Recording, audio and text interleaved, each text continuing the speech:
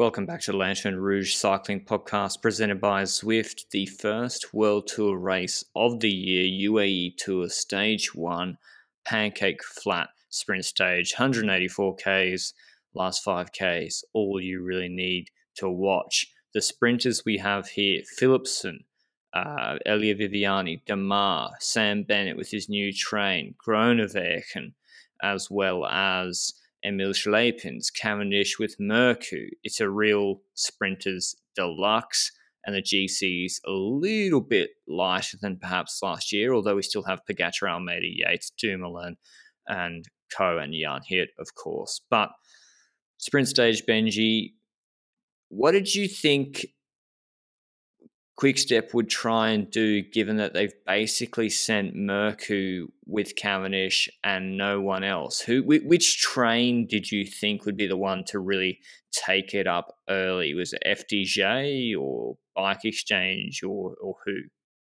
Well, there's quite a few options here. Like you say, Mercu is here indeed for Quickstep, but they do have some riders that could be those riders that keep the train at the front, like in Ethan Vernon, for example, that we haven't seen ride for Quickstep yet, but is relatively strong when it comes to on track, and that honestly usually leads to being pretty good in a lead-out train. And next to that, they've once again got Stan van Tricht, the same guy they had in one of the previous races, was it with Cavendish as well, I think, in the Tour of Oman.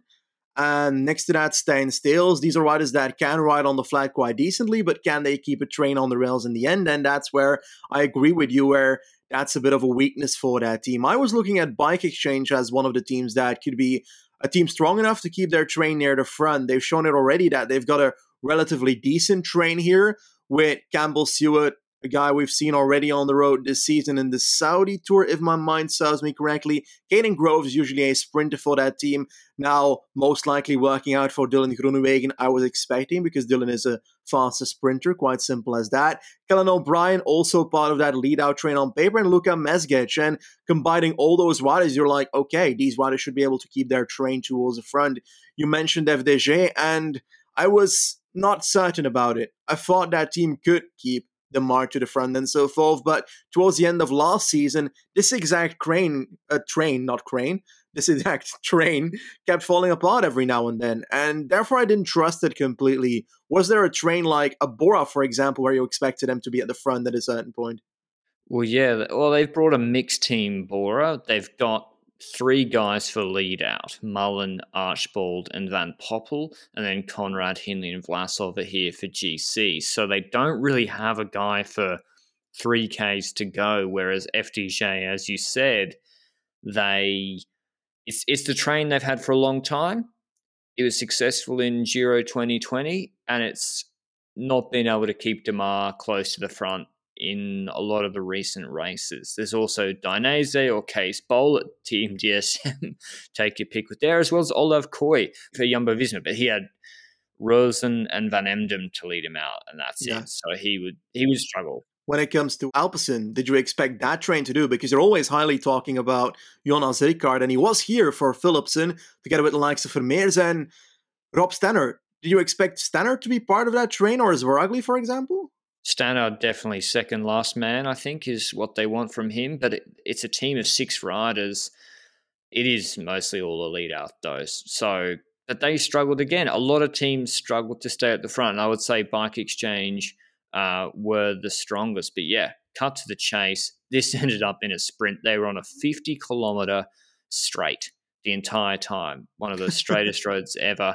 And FDJ, I think, got detached from Damar once again. Like, they had 2 guys front. And we saw this last year. Like, if you look at the overhead, the 2 guys are doing an okay lead out. If Damar was there, Bike Exchange, I would say, were the strongest overall. Ackerman did get brought up fairly well on the right-hand sides, I assume, by Richese. Philipsen had Ricard in front of him. That's all he needed. Cavendish was getting squeezed in the middle of the road. Groenewegen was fighting with maybe Barbier for Elia Viviani's wheel. He went over to Cavendish wheel on the right-hand side. So there's 2 trains, and the whole time, like, where's Bora? As I said, they don't have a 3-kilometer man. I think I saw Mullen drop his chain when someone banged into him. This was a hectic finish, by the way, and it always is. First stage, they've cruised around at zone 1 for 3 hours, and there's all these sprinters here wanting to get a World Tour win. So it's always going to be hectic. And Danny Van Poppel does already one of the best leadouts of the year and may remain that way, bringing Bennett from absolutely nowhere with there were 25 riders in front of him. They found a gap on the left, brought Bennett up, but Philipsen had kicked early on the right-hand side, closes a bit to the barriers, and is just quicker than Bennett. Bennett, I would say, that's the thing. It looks like Bennett had the better lead out than Philipsen, but you have to account for the energy cost of being brought so far forward through the pack with 500 meters to go. That has to cost something. But the big question, who do you think Dylan Groenewegen, Benji could have won this sprint? And yeah, just talk on the Philipsen move a little bit, because I know you have a view on this, because Philipsen started close to the barriers and then finished on the barriers. Honestly, it wouldn't have surprised me if Dylan Groenewegen won this sprint if the gap stayed open, because the speed at which he was going towards Philipsen's wheel, obviously in the draft, so you need to keep that in mind, was pretty significant. And he goes over that wheel of Philipsen. There's a gap to go through on the right of Philipsen at that moment, and he tries to pass through, but he's not exactly next to Philipsen yet. While Philipsen goes to the right, it's like their wheels are overlapping already. So that's the point where, on paper, if you go to the right, you're basically endangering Groenewegen because you're closing him to the barriers. And if Groenewegen keeps sprinting, then he's in the barriers. So that's not very likable. Based on the rulings of the deviation rule this year, which were very strict, this is 100% a relegation for Philipsen. Should it be a relegation for Philipsen? What do you think if we do it based on last year? Well, I mean, last year we complained the entire year that it wasn't strict enough, so I don't want to change my tune. But Philipsen starts his sprint, and there's two rider widths. A solid, safe rider width between him and the barriers. There's also, I believe here, Benji, a gap in the barriers when Philipsen opens up his sprint, which I'm not sure is permitted. So maybe something for the Riders' Union to look into there. And so when Groenewegen launches, it's a small gap, but it's plenty big for Groenewegen to get through. And Philipsen, he just drifts right. And because you know why he didn't get relegated, Benji? It's not Bouhanni. A, he's not Nacer Bouhanni here. And B, it's slow. It's a gradual move over. They never get done. It's the sharp ones which get done. And Groenewegen was mad afterwards, and I think he would have won. He was coming with the quicker speed. Yep. I agree. What do you think? I don't know. The thing is, a lot of people as well, myself included, there's a wry smile seeing Groenewegen complaining about being closed a little bit, but... No, I disagree. I disagree with that standpoint, because I try to see every single deviation in a bubble of its own making, because otherwise you are if you see Bouhanni deviate and you judge him based on he's done deviations in the past, obviously he's gonna get relegated, but then someone else can do exactly the same the day after with a clean record, and people are gonna be like, but he doesn't do it, let's not relegate. That's not okay, because then you're basically keeping a clean record while he had a deviation, and in the future you once again say for the same rider, well, they have a clean record in the past, but no, they deviated but just didn't get punished for it, And also, just because Groenewegen, one of the worst moves ever against Jakobsen, that doesn't mean that people should be allowed to do that in future sprints or to him. But I did have a wry smile with him complaining about it but still, he had to back out. He put his front wheel in there, and it got very, very tight. And Benji Philipsen nearly crashes in the last 15 meters. He goes so close to the barriers. So anyway, enough on the relegation. Benji and I think, speaking for both of us, we think it should have been a relegation. If Richese won the other day then this certainly is. But Bennett, Benji, what do you think of the Bora lead out and Bennett? Is Bennett just getting his legs under him? Was it too much effort to move up late? Because I got to say, Philipsen absolutely toasted him in this final 10 seconds. So basically, how I see the sprint in general is that we need to keep in mind that for every single rider that is riding their first race of the season, that it can be a bit rusty. And Bennett included, Philipsen perhaps included as well. Who knows, at the Tour de France, he might be sprinting faster than he is now. But looking at how the sprint started or was led up to, with 7K to go, we see them sitting at the back of the peloton, talking to each other like nothing's about to happen in 10 kilometers.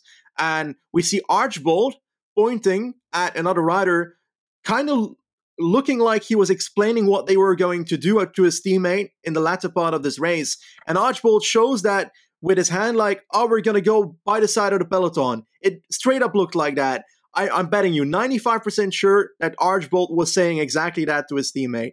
And he was showing that either on the right side or the left side. I can't really say what he was saying to his teammate. And eventually Archbold was the one that tried to move up on the left, but he got blocked in because we saw that Bike Exchange was taking the entire peloton to the left side. So that didn't really work out. And I think it's a bloody miracle that Bora got through. So if they do this again in the future, not 50% of the time, this is not going to work.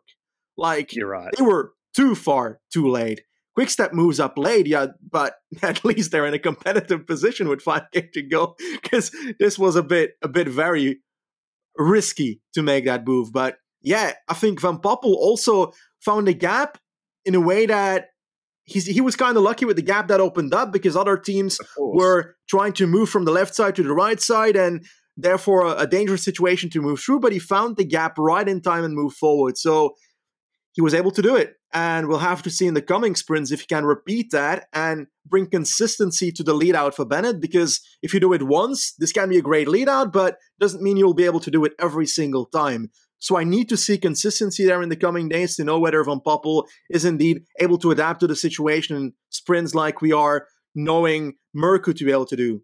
And then we see that sprint then, like you say, Philipsen launched, I think, 1.5 to 2 seconds earlier than Bennett does. I went straight into math and I was like, okay, how many meters earlier does he actually launch? 70k an hour means 20 meters per second. So roughly 30 to 40 meters earlier, Philipsen gets to the front and is in the wind compared to Bennett. And he's able to keep it till the line at roughly a tiny bit faster than Bennett is. So yes, there's definitely a difference there. But I also don't see this as a huge difference. It's like, this could just be the other way around in one of the coming stages. So I can't tell you if Bennett is much slower than last year or anything like that. We'll have to see it in the coming days. I need consistency to say that. When it comes to Quickstep, though, we saw Merku at the front in the last kilometer, and Cavendish was trying to find a good wheel, or was next to Ackermann as well, trying to pass through and find gas, but he indeed got squeezed in the sprint. And I would like to see a sprint where we also see Cavendish competing, because today he really didn't get the opportunity to be honest. But again, positioning is part of sprinting, and it wasn't okay today. Yeah, I do have a word on Merku and Cav. Before we get into that, as a reminder, next Saturday, our show sponsor Zwift are the provider to the UCI of the platform for the UCI Esports World Championships. They're taking place in Zwift's virtual New York world. It's a punchy course, and if you want a taste of it, there's recon rides all week. But if you want something a bit more conversational and social, there's our LRCP Zwift group ride on Tuesday evening, 6 p.m. UK time, 7 p.m. European time. That's in that New York world. And yeah, we'll have a Q&A. Join through the link in the event description down below. There's a Discord as well. So thanks to Zwift for supporting the podcast. Quickstep Benji, Merku, he's looked a little bit rusty. A little bit. And I know early season, but last year at UAE, he was kind of doing it solo with Bennett. And Cav today, I saw a little bit of the Bahrain Cav, which I totally understand. He got to a point where he's like, I can't win. There's guys going crazy, throwing elbows in their bodies for 5th and 6th. And he's like, nah, I'm out. And he was getting squeezed, and I totally understand it. So I saw a bit of that. I still think I still think he can win a stage here, though. But here is that top 10. Philipsen winning ahead of Bennett, Viviani, Groeneweg, and Leipinge for Trek, actually, 5th. De Maar, 6th, caught behind on the right-hand side. Barriers, Canter, 7th, then Kooi, De Vriend, and Ackerman, 10th. I want to talk about Olaf Kooi for a second. He came up with a very similar speed as sprinters in that sprint, but he was able to get blocked because he seemed like, I don't know, there were like leadouts of other teams dropping back every single time, twice, and they were hindering him, had to stop-start multiple times, 2 to 3 times. Just a call out, I do think that if Kooi gets an actual run-in for a sprint and doesn't get blocked by leadouts left and right, I think he might be able to get a podium in a UAE Tour sprint right here based on the speed I saw today. But I do want to ask you, do you think that's something you can learn as a rider? For example, is that due to not having the right wheel or not having the experience to picking the right wheel that he's left up with riders that are leadouts dropping to the back and so forth that are blocking him all the time? Well, yeah, everyone knows the wheel they want to be on. Philipsen was a good wheel to be on. People were trying to get onto Viviani's wheel. And if you're not on those two, and then there's Groeneweg and De Maar fighting for them, they're huge guys. Leipinge is coming in. There's a lot of elbows and fighting for wheels here, and you're right. Like, I think even he struggled with that. But compare that to Decker last year, Benji, where Decker was bullying Ewan off wheels. But maybe it's good for Kooi's career. You know, if you get a UE to a podium as a young sprinter on Jumbo, you might then have to lead out someone else at the Giro. So maybe best he doesn't do that. Tomorrow, 176 Ks. We'll do it all again. Al Hudayrat Island to the Abu Dhabi breakwater. This should be a sprint. Today was inland, not too much crosswind action. Should be a sprint again tomorrow. And I think Bora will come up a little bit earlier, Benji. I think their plan is to come up at 1500 with Mullen. I'm pretty sure. What happened today can't be the plan. Yeah. And I think they can put Philipsen behind. I think Bike Exchange are coming up a little bit early, actually. I agree, and I think that indeed that Archbold was trying to move up a bit earlier than when Van Poppel was moving up. If he does find that gap, that's certainly a possibility that they do it differently that time around. But yeah, when it comes to tomorrow, it's once again a bloody flat sprint. I think it's finishing. I'm probably wrong, but I think it's finishing in a place where they finished last year as well, but that's not really a surprise because most of the UAE Tour finishes are the same as last year. But I'm curious if we'll see Cavendish be able to compete as well, if Groenewegen gets a clear line tomorrow to be able to sprint for it, and if we can see a difference between the sprinters then, because right now I don't have a clear feeling on who is actually the fastest sprinter at this race yet. Exactly. I think it might even be Groenewegen, so we'll see him tomorrow. Ackerman, he's going to be wanting to do better than top 10s, I think, in these sprints. So look for him to try and get at least into the top 3 tomorrow. But that was our UAE Tour recap. We'll be back with Andalusia Algarve this evening and maybe Alps Maritime. It's a quadruple header, but we'd get UAE out of the way. Back tomorrow for the sprint. Thanks, Elizabeth, for supporting the podcast. Ciao.